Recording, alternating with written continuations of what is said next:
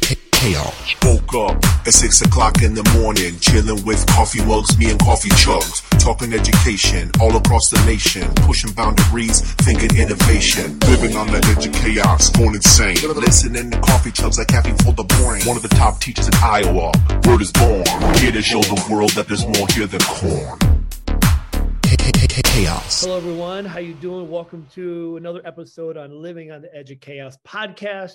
We are here with another phenomenal guest, and this is one that I know is going to have you scratch your brain a little bit, probably have you maybe reflect on some of your own thinking and mindsets, as well as I'm sure we can all relate to some of these ideas that have come out in our guest work and her latest book, which I'm really excited to dive into. I feel like she was taking all my internal struggles professionally and personally, and this book is captured in an interactive guide.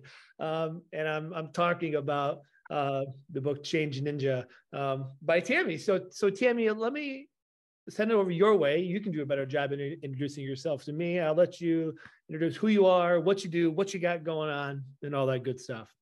Brilliant, thank you. So yeah, Dr. Tammy Watchorn. I have just, as you said, published my first book, which is an interactive book for change managers, but I think it applies to anyone who's trying to do anything. My background is I worked in the National Health Service for many years in the UK, which most people are familiar with. Trying to lead change, it's bureaucratic, low on risk, high on governance, all those things that are completely opposite to the word change, and yet had change management roles, whether it's projects, programs, leading innovation strategy, all of that stuff. And I hit brick walls quite a lot, which I'm sure many people do. And I had lots of funny stories. They weren't funny at the time, but they became funny. You know, you can turn stories into really good anecdotes, and just captured some of that as I went. And try, how to lead change, how to change people is mostly the thing. So I really captured my learning. I learned from my learning, and I now work for myself. I decided that it would be much easier to lead change from the outside, and it is. It's much harder to lead change when you're working on the inside, because people don't listen to you, they don't respect your thoughts because you're just one of them.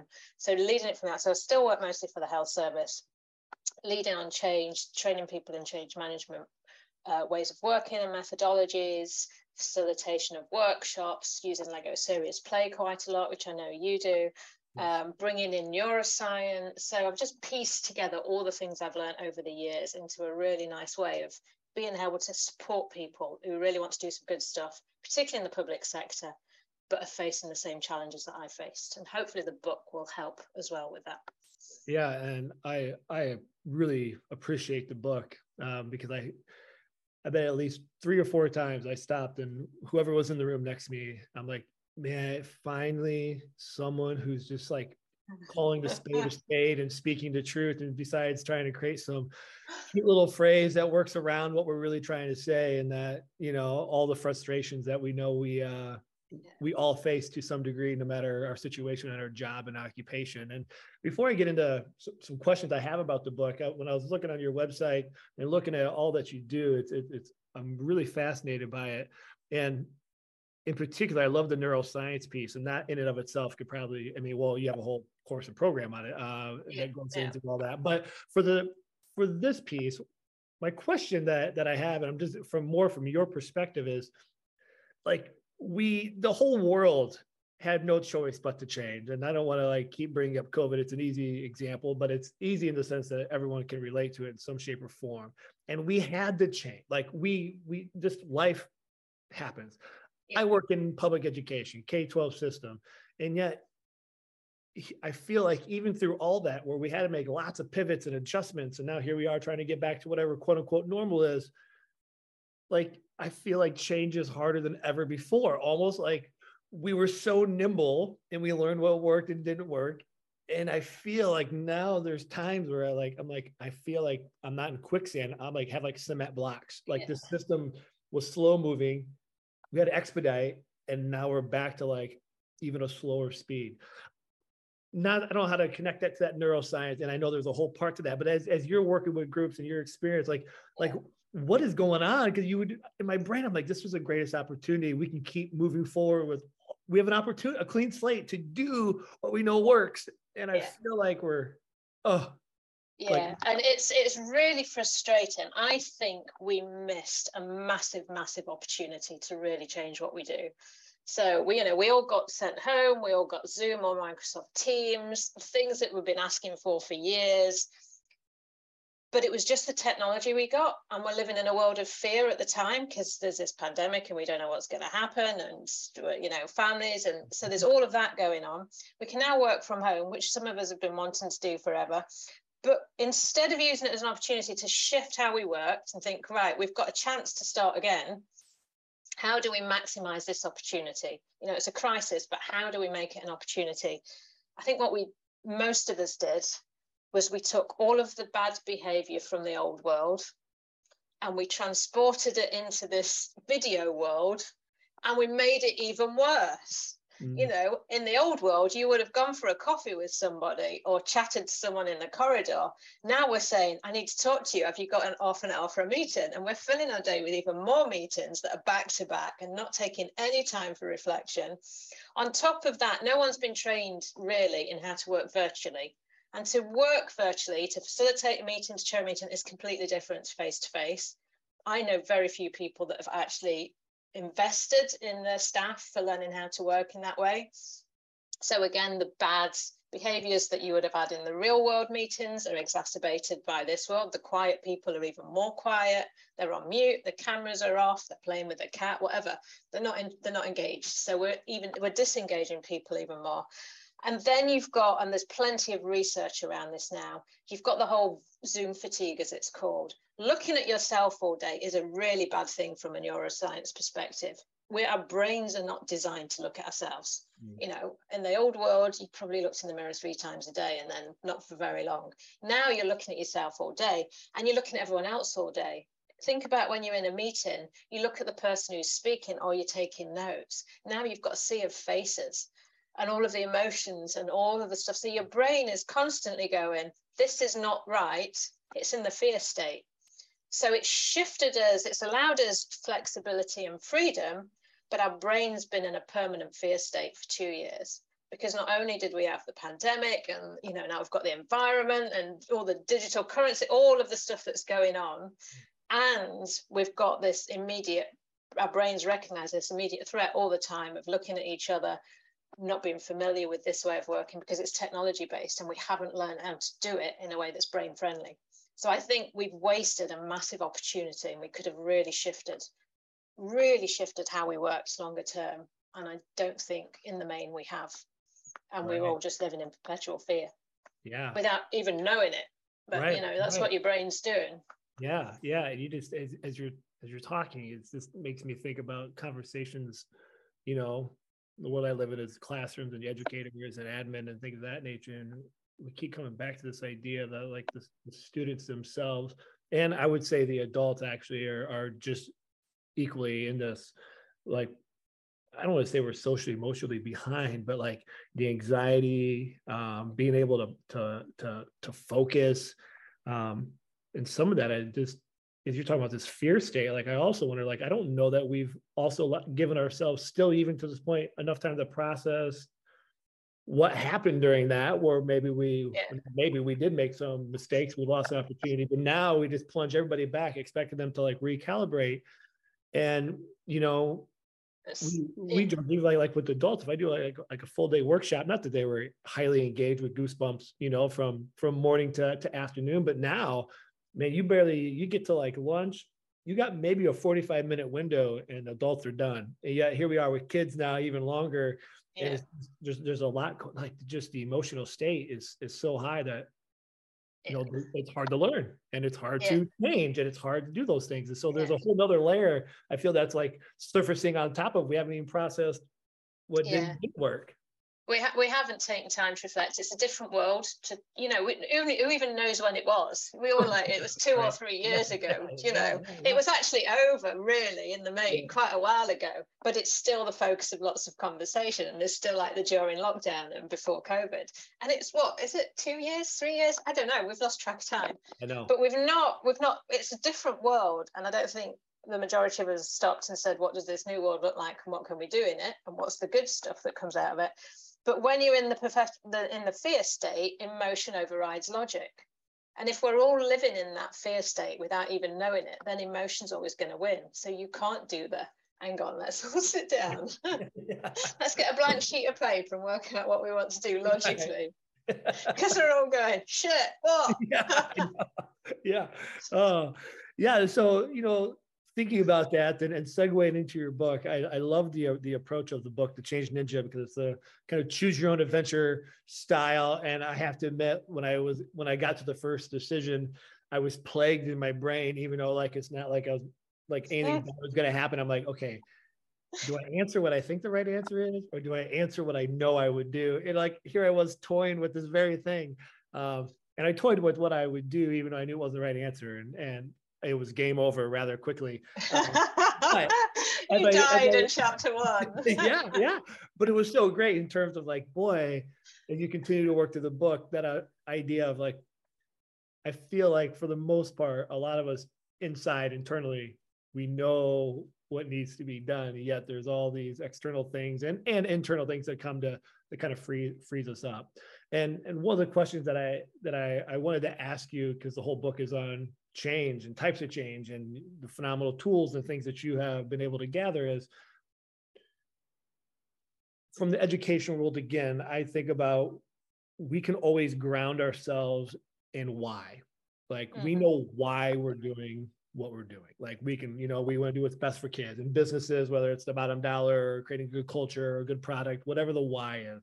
But I'm starting to feel that that's where the issue comes about, with some frustration and understanding the change is there's why, and then what is the actual problem we have to solve. Yeah. And and maybe I missed it. I didn't think that was it wasn't the goal of your book, but I'm interested on yours. You're working with these companies and people. How do you help them separate that? Because I feel what I want to tell people is that's actually not a problem. What you're telling me is the why, and that's good. But we're not, and therefore we're putting together, there's part of your book talks about we put together all these things that the client wants all these things done in the workshop, these things versus what's truly the issue at hand. And I think that part of this education slowing down is just that, here's our why. We want to be a good school. We want kids to learn. Yeah. And then here's a list of things that we're going to do, but not really focusing on what problem. The problem. Yeah. It's really, really hard to get people to focus on the problem, because it can, and I push it a lot. Every time we're trying to do something, and sometimes we need to digitally transform. Why do you need to digitally transform? What is the problem that you're trying to fix? And in a lot of cases, nobody's really thought about it. We've just decided that we need, because the world's telling us we need to digitally transform. But so, you get caught up in it, and it's but why? Why do you need, we might just need a room that we all get around and smoke pipes and send signals. That might be all we need to collaborate. Yeah. What is it that you try? What is the problem? And there's a tool in the book called Gap Leap, which is one of Professor Eddie O'Bain's tools. And the focus is, what is the gap between where we are now and where we're trying to get to? And that pushes, and just keep pushing that. It's not that we need to have Microsoft Teams or Zoom rolled out. It's not that we need to change our culture. If you say it's a culture change thing, why do you need to change your culture? What's wrong with the culture you have right now? And if you can really push that, and I would say, I think it's the Einstein quote of, if I had an hour to solve a problem, I'd spend 55 minutes working out what the problem was. Right. Because you'll come up with different answers, because you'll be answering a different question. And quite often you'll come up with a quite simple answer, because you're trying to focus on an actual problem that probably has quite an easy answer, as opposed to, one of the things in the health service that comes up a lot is around, and I think it comes up in the States and, in the West really, is around linked medical records. And there's this assumption that if we have a linked medical record, then it will all be fine. But nobody says, why do we need that? What is the actual issue at stake that requires everyone's records to be all connected? Because we know that can be done. Right. You know, go to Facebook and they can tell you absolutely everything about you. So it's done without, even without our permission. It probably already exists. Yeah. It does already exist. We just haven't paid Cambridge Analytica to give us our files back. So it can be done. It's not technically impossible, but we keep getting stuck with it because we're not really answering the question that needs answering. So keep pushing. I would say if you facilitate or chair meetings on this, just keep saying, why is that important? And you'll be annoying. Yes. People get really fed up because quite often they don't know. But for me, that is, you need to keep pushing that in a way that's safe, because otherwise you're just going to end up delivering something that nobody really wants and waste all your time and energy and be even more stressed because you'll end up with a rubbish thing at the end of it. That's right. You know, like, why doesn't this thing work? Because it's not answering the question that you started off with.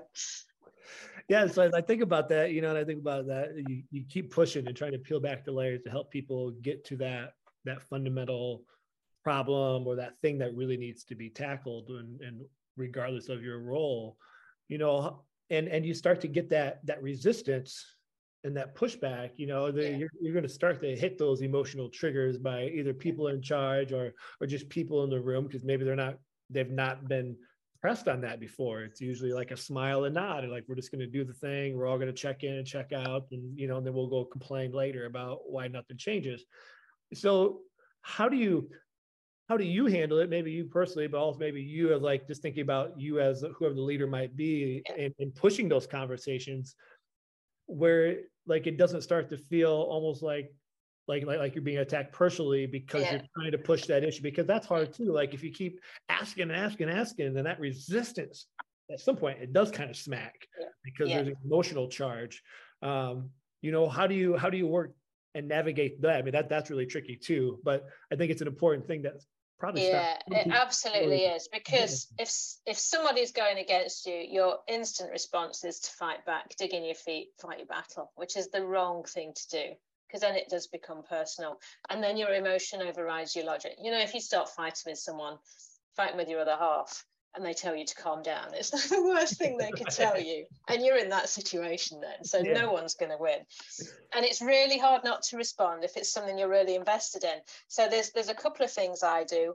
One is, before I would facilitate something like that, I take myself out of the room, whether it's, you know, literally out of a room if you're face to face, or going on to mute and switching your video off if you're on camera, and put my facilitator head on.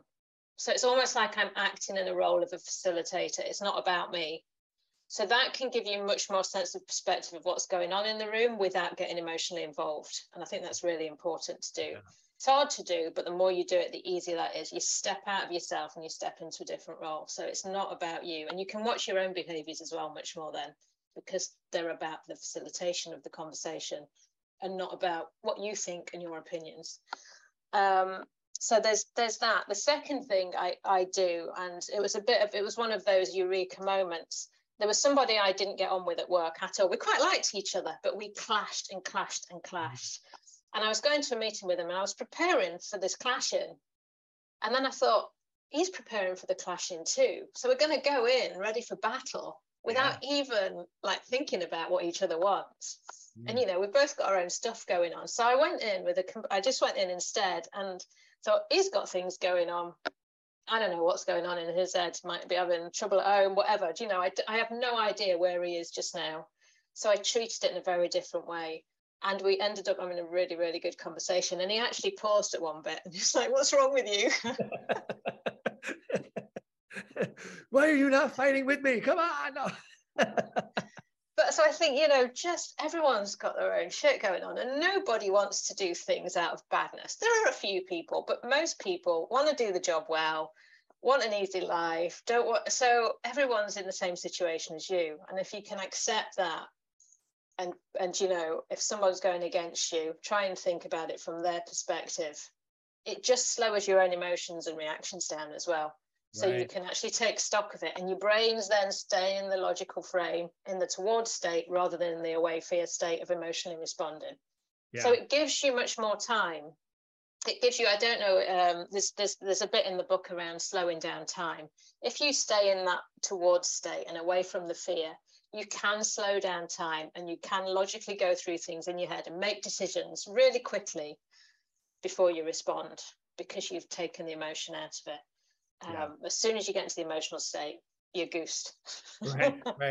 That's so vital. I mean, as you're talking through that, you know, it kind of lends into another part of the book that you talk about, and the idea of space, right? And sometimes we create, I'm going to call them invisible rules, and if the space doesn't feel creative or doesn't feel like innovation, and I'm not talking about like we have to get Pinterest worthy or have, you know, foosball tables and some of the stuff we see like on social media, but different than just like kind of beige poopy walls, you know, kind of feel this blah, you know, like as I'm thinking about that place to slow down too. If we kind of also had not just a mental place to kind of reframe our brain, but also some physical spaces too. And what are, you know, as we think about the spaces, and I like that part because that's obviously important in education too, of how do we create these different kind of learning modalities and the spaces. I mean, we can't go build a brand new classroom. That's not within the budget, but we can tangibly move things around and move kids and shift things around. But what are some like other unintended messages or invisible rules, just in a general sense, that maybe kind of creep up that stagnate change or create that resistance that maybe we're not thinking of? And maybe you can even talk about the one that I just brought up as well. But I don't know if there's other things, because I feel like, just like you said, nobody wants to make the job harder. I really don't feel people are looking for to be adversarial. I don't like the most people have a good place in their heart and they want to do the right thing. We want things to be, we want life to be as easy as possible. We're like water, like the path of least resistance. But those confrontations still exist. And so, you know, what are some of those other things that maybe we haven't thought about?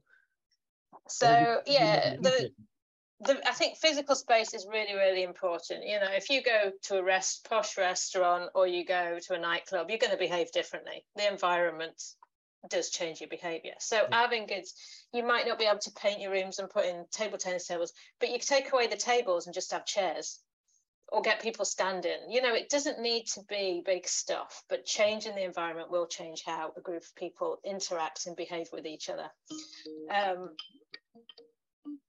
Sorry, my phone was ringing. In terms of invisible rules, I work on something called cube.cc, which is a virtual space, and I talk about it in the book. I've been working in that space for about 8-9 years now.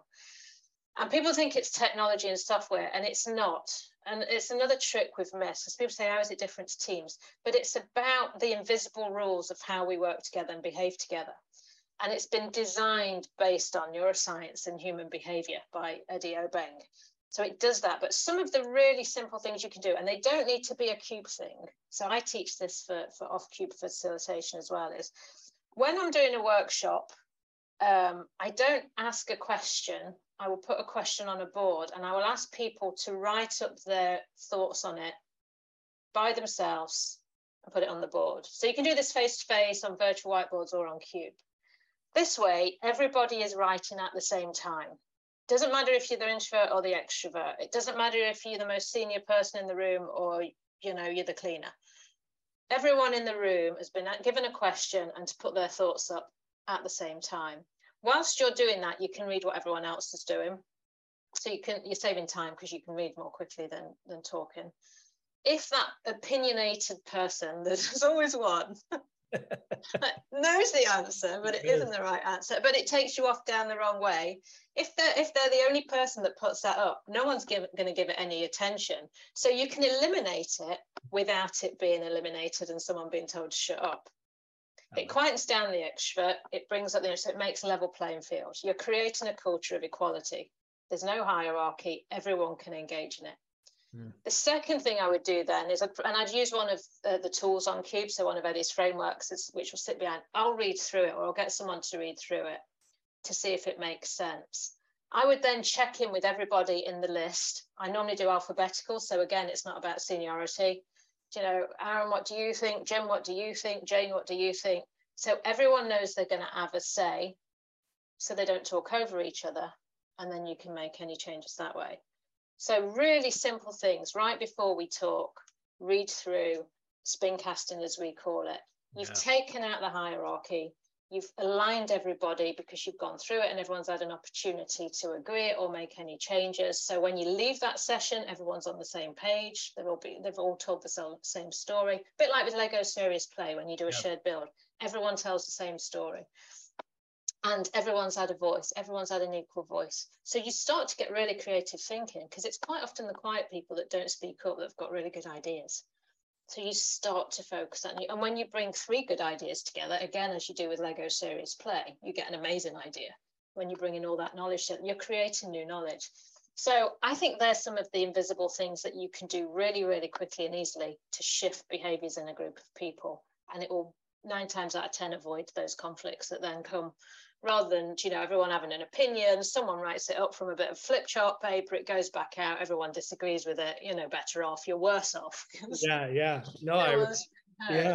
appreciate you sharing that, because those are such simple tactics, but yet powerful, and they're things that anybody can use, you know, and in order to increase their craft and their way of leveraging voice across that board. And so I really appreciate you sharing that. And you brought up Lego Serious Play, so I have to add, I'm a Lego nerd. I mean, I love it myself, and I've been trying to get that into practice more for what I do when I'm working with educators. Not actually, educators are fine. It's more of like the administration meetings and things. I want to leave that in, and so maybe we use that as a context to another kind of question you were talking about here in terms of that sharing equity of voice. It reminds me of, you had a part in the book there as well about we need to separate the words engagement and communication, that they are. So I would love for you to kind of peel that back a little bit, and maybe we can do that through Lego Serious Play, because that's probably a perfect example of how to disseminate those 2 things, because I also think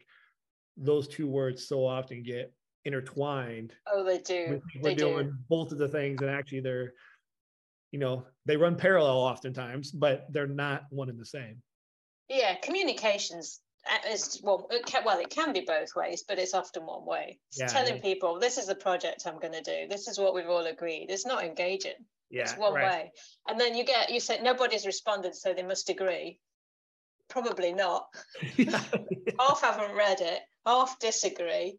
The ones that do respond are probably the ones that do like it, or really. So you'll get responses from people who really like it or really hate it, and everyone else is in the middle. You've not engaged them. They don't care. It's not affecting them just yet. They're like, that they proofread your email before you send it out. Hey, what do you think of this before I send it out there? Yeah, this project you're going to deliver in 3 years' time. I don't care. So the only people that will come back to you are the people that are already your friends, or the people who already hate you. Yes, exactly. It's not engagement. Engagement is about engagement with people, having 2-way conversation. If you're leading change, you need to listen to other people. The best way to enact change, I had a session today, and people were going, I haven't got time to do this. Before any project, I would work out who all the people, the actual individuals I need on board, and try and understand, do they agree with what I'm doing, and do they understand with what I'm doing? And then I would approach them in different ways. I'll spend a good 3 months just engaging with people and using different tools to go and listen to them. If you listen to someone about what they need, about the problem that get them to identify the problem. Why is this a problem? What do you think we should do about it? You can deliver anything because you've listened to them, and they will hear in what you deliver as something that they came up with as their idea. It doesn't have to look anything like what they said. But you've got, because it will have an element of what they said in it, and they'll have forgotten what they said anyway. But you've gone out, they've told you what the problem is, they've told you what the solution is, and you've gone off and delivered something that will fix that problem. But you've got to spend the time engaging with them. Go in and pick up the phone. Don't have a meeting, pick up the phone. Don't email, pick up the phone. Or email's not engaging. No. Email's not designed for engaging. It's not designed for collaboration. Trello boards aren't about collaboration, because it's about the human interaction, and people need to be heard as human beings, and you need to understand each other. So I think engagement is that. You wouldn't use, and if someone's not doing something and you say, well, how have you engaged with them? You say, well, I've sent them an email. You've not engaged with them. you've put the onus on them to get back in touch with you to resolve an issue that you've got. So put all your effort into engaging with human beings as individuals, and not stakeholder groups that are, you know, highly important or highly influential. Who cares? If they're not engaged, doesn't matter how influential they are. Right. And I just think, yeah, I mean, and just doing that, I mean, everybody and their mother talks about the importance of relationship building. You know, we all say it, we see it everywhere, and yet it still doesn't happen because we think, you know, and that sending that email, or, you know, I have a newsletter, like I put it out there, Yeah, read it. so And I do that, like I do those things. So I'm not saying that as if I have a halo on my head going, I don't, but that idea of that engagement and just being proactive, because by engaging and talking and hearing from people eliminates miscommunication, which I'm coming to believe, I don't have scientific proof on it, that's 99.9% of reasons why all problems exist anyways, is because of miscommunication, because we don't take time to do what you just said, engage with one another. Like it's communication is what it is. And that is like one of the biggest profound, I mean, there's a lot of things profound in your book, man, that separation of just like, that's it. And it is, we think we don't have time to do it because we've got to deliver this thing. It's a bit like the hare and the tortoise tale, the Aesop's fable. You know, you spend the time engaging, you will soon beat the hare. You're the tortoise, but invest that time. Don't worry about the project. It will happen. Because once you've got everyone on board and everyone agreed and everyone aligned, and this is where Lego Serious Play helps, you'll deliver it. It will just happen. It will happen really quickly because you don't have all of that crap to deal with whilst you're getting on with the project. And you don't get to the end of the project and find out nobody wants this thing that you've input because it's not answering their problems. The second thing, you mentioned Lego Serious Play at the start. There's one of the first things we teach, as you know, when we're doing the methodology, is you get everyone to build something simple like a tower or a duck. Yep. That is a really, you know, everybody knows what a duck looks like, but you will end up with 10 different ducks. Everyone interprets that in a very different way. Right. And that to me is a really good example of, so if I ask you to do X and I ask you all to do the same thing, what are the chances that you're actually going to do that? Because you will interpret it in a different way. So I think that, you know, that bit of methodology is, even if that's all you do and you're doing an engagement workshop, is people will get that straight away. Right. So it's a really good, you know, it's a 5 minute exercise to do. Everyone build a duck and explore what that means in the room. It will shift people's perception of what communication and engagement is. Yeah, and it's really hard to argue when you actually look around the room and see all the ducks. I've done that activity in some shape or form many times, and it never ceased to wow people in terms of like the diversity and such, you know, all having the same 6 pieces with a simple challenge. And then you kind of hook, line, and sinker them into like, this is what we're talking about. You know, there is more than one right answer. And we do see the world different. Perception is reality, whether we like it or not, and how you know, and those types of things. And so I completely agree with all. The tower one's a good one as well. To get everyone to build a tower, it will give you an insight into the personality types. If you've got someone with a big ego, they're going to build a big tower. They're going to use as many bricks as possible. They're going to compete to have the highest tower. Yes. If you've got someone who's creative, it's not even going to look like a tower. It's going to have levels and greenery and all sorts going on. Right. So it gives you, you know, and it's not about saying, oh, you're the ego guy, you're the creative guy, but you can then work with that. It's like, how can we bring in this level of creativity? How can we bring in this level of leadership that you've clearly got by, you know, wanting to be the best and being out there and promoting your really, really tall tower? And well done for using all the bricks. But you can start to use those in a positive way rather than it being a clashy way when you get further into a project.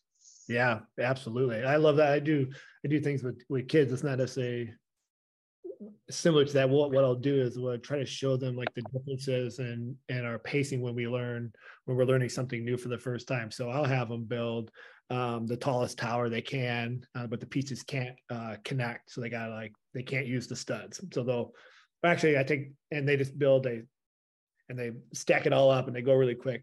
And then we do another round, but they have to use their non-dominant hand. And so now it's slower they're more focused, the room gets quieter.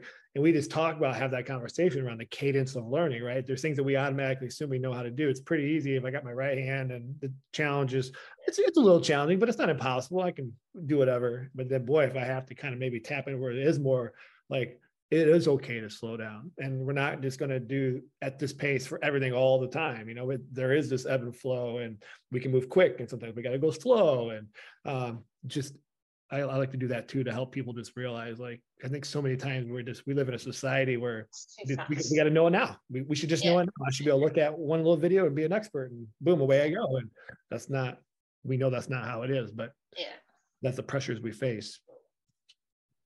So I want to be respectful of your time here. I could talk your ear off. There's just so much in the book. We didn't even get into change types and all that stuff. And boy, that was all good. But definitely people need to go check this book out. But as we wrap up, is there anything that you wanted to share that we didn't get a chance to share, or that you didn't get a chance to share with the audience before we bring this to a close? I think really just on the book, a change management book sounds really, really dull. I don't read change. When I had to write a list of references that people could go and read. The publisher was like, "What are the change management books that you've read?" I'm like, "I haven't read any." Right. Because you learn from experience and practice, and the best way to learn is learn from failure. Get things wrong, but learn from it. Do it different next time. You're not going to get that from a change management book that's a dry tome on. And people that write those books never work either. They just sit there for hours. What do they know about people and blockers? So it's written, it's just to emphasize, it's written in an adventure way. You get to make all the decisions. So the onus is on you to decide what you want to do. Did you die more than once? Yes. Out of curiosity, you did. Yes. But you learned from it, didn't you? You went back. And hopefully it's quite humorous in the tales translate into different sectors and different parts of the world. But I think the stories are all real, but I think they're real for everybody. The situation, the context might change, but the people in it, the challenges we face, they're all about people. And learning how to navigate those people and blockers, I think, is the way to do it. And I think I think it would be a really fun book to read as a team, because that you're going to face all that stuff. Yes. And it's got the tools in that you can then use to apply. So if anyone's thinking change management book, it's not really. No, it's not. Yeah. Written in that sense. And I loved it too. I mean, I'm coming at it from an education lens versus, say, like industry. And I was even looking at the tools going, man, this is what we should be using these in some shape or form in the classroom with our kids, as we're trying to create authentic learning experiences where, if they truly are in the driver's seat, these are tools that we can have the kids be in charge of trying to identify the problems that they want to solve as we're working through the standards, versus like us up top lecturing. And so I even found it not just from like the education of as an educator, but then also even thinking about students. And so the application really is universal. And that's what I really appreciated. And maybe that is one of my final questions that I want to ask you is, as I think about K-12 education, we can't eliminate these problems, but what are some things that, as we think about working with our students, things that we should be considering weaving into the classroom experience, so they can be better equipped for this stuff? Because, the world is changing. That's a obvious, conversation here, but I was just reading a stat about how this generation is going to have 17 different jobs across 5 different career sectors on average. Yeah. You know what I mean? So this idea of change and working with people, like, it's different than back when I was a kid, And so there's no job or career for life now. Yeah. I think one, it's a change, it's aimed at change managers, but everything we do in life is change. So you can apply this at home, trying to get your kids to do something or planning the family holiday. It's all about change. And we see change as a separate thing. And actually, it's something we need to be able to manage across all, because it's all about, again, it's about human interaction and behaviors and all of that, because everything we're trying to do in life involves an element of change. I think the big thing, and I probably didn't say this when we were talking about the secret rules, but we always, and you probably do this in education, but you always tell a story before we do the learning. And I think that whether it's kids being educated or adult education, I tell stories before I teach people how to do a certain thing. Eddie's taught me this. And people might not remember the tool or the process that you've taught them, but they'll remember the story. And as soon as you say, do you remember the ice cream story? They remember what it was they learned. So I think stories have a huge amount to play, setting scenarios with stories and giving people, like in the book, what are you going to do and how are you going to do it? And sharing the learning that comes out of that, because there'll be new ideas that come out. And I think that sets you up, because you've heard all the different ways of dealing with it, and you'll remember the ones that are going to work in that particular story. Right. You don't need a certificate to say I'm a project manager. Yeah. Right. Yeah, you can write a risk log. Who cares? Yeah. Right. How are you actually going to manage that risk when it happens? Exactly. So I think, using stories and scenarios and learning as you go and learning from the failure, and doing that in a collaborative, aligned way, I think applies to anyone trying to learn anything, whether you're whatever age you are, and we're all learning all the time. So yeah, absolutely, I love that. And I mean, and you're modeling exactly what you say with the fables that are in your book there as well were really great, and that the stories that developed as you try to figure out if you were going to be game over or continue to be successful in your work. And so I really, really appreciate your book. I hope more and more people check it out. I know I'll be sharing it and promoting it as well, because I found it a very, very thoughtful, engaging, and powerful read, in the sense that it forced me to kind of recalibrate some stuff, and the amount of amazing tools that you share to go along with it. So it's not like, hey, we should do change better. I mean, the stuff that you provide on your website, there's the resources and all that stuff. There's no excuse not to be able to move forward to start to make some of that stuff happen. So Tammy, I mean, I talked about your website, but if people want to reach out and find you, all this will go in the show notes, links to your book. But for those that are listening in and maybe want to, as I always say, at the red light while they're waiting for the green light, want to start following and start scrolling, which is, I'm not advising, but I know it happens. Where can people find you, find your work, and find the book and all that good stuff? So website is tammywatchorn.com, and change/ninja.com. Cube.cc is where I do a lot of the work in the virtual world, and where all of the tools that Eddie's kindly allowed me to produce in the book. So that's Professor Eddie Obeng. His TED Talks are worth looking at as well. And then LinkedIn and Twitter. I think there's only one Tammy Watchorn in the world, so I'm quite easy to find. There are upsides sometimes to having a really shit name. No one else has got it. Yeah. You got to own and be proud of it. There you go. But I think that one thing I've not said, which I think is really important, is this book is a result of failure. We don't allow failure into our language. We see it as a bad thing. I would not have written this book and done all of this stuff if I hadn't failed numerous times and had the game over sign. So it's creating a culture where failure is recognized and celebrated is key, I think. I love that. And that's hard to do, but make failure a word that you use more often. Yeah, absolutely. So good. And I'm glad you threw that in there, because I think that's going to resonate with a lot of people. And so, Tammy, thank you so much for your time. We really appreciate it. I can't wait to share this with the world. Brilliant. Thank you for having me. I've enjoyed that. Really. It's been a great conversation. Thanks. Yes, likewise. Woke up at 6 o'clock in the morning, chilling with coffee mugs, me and coffee chugs, talking education all across the nation, pushing boundaries, thinking innovation, living on the edge of chaos, going insane, listening to coffee chugs like caffeine for the brain. One of the top teachers in Iowa, word is born, here to show the world that there's more here than corn. Chaos.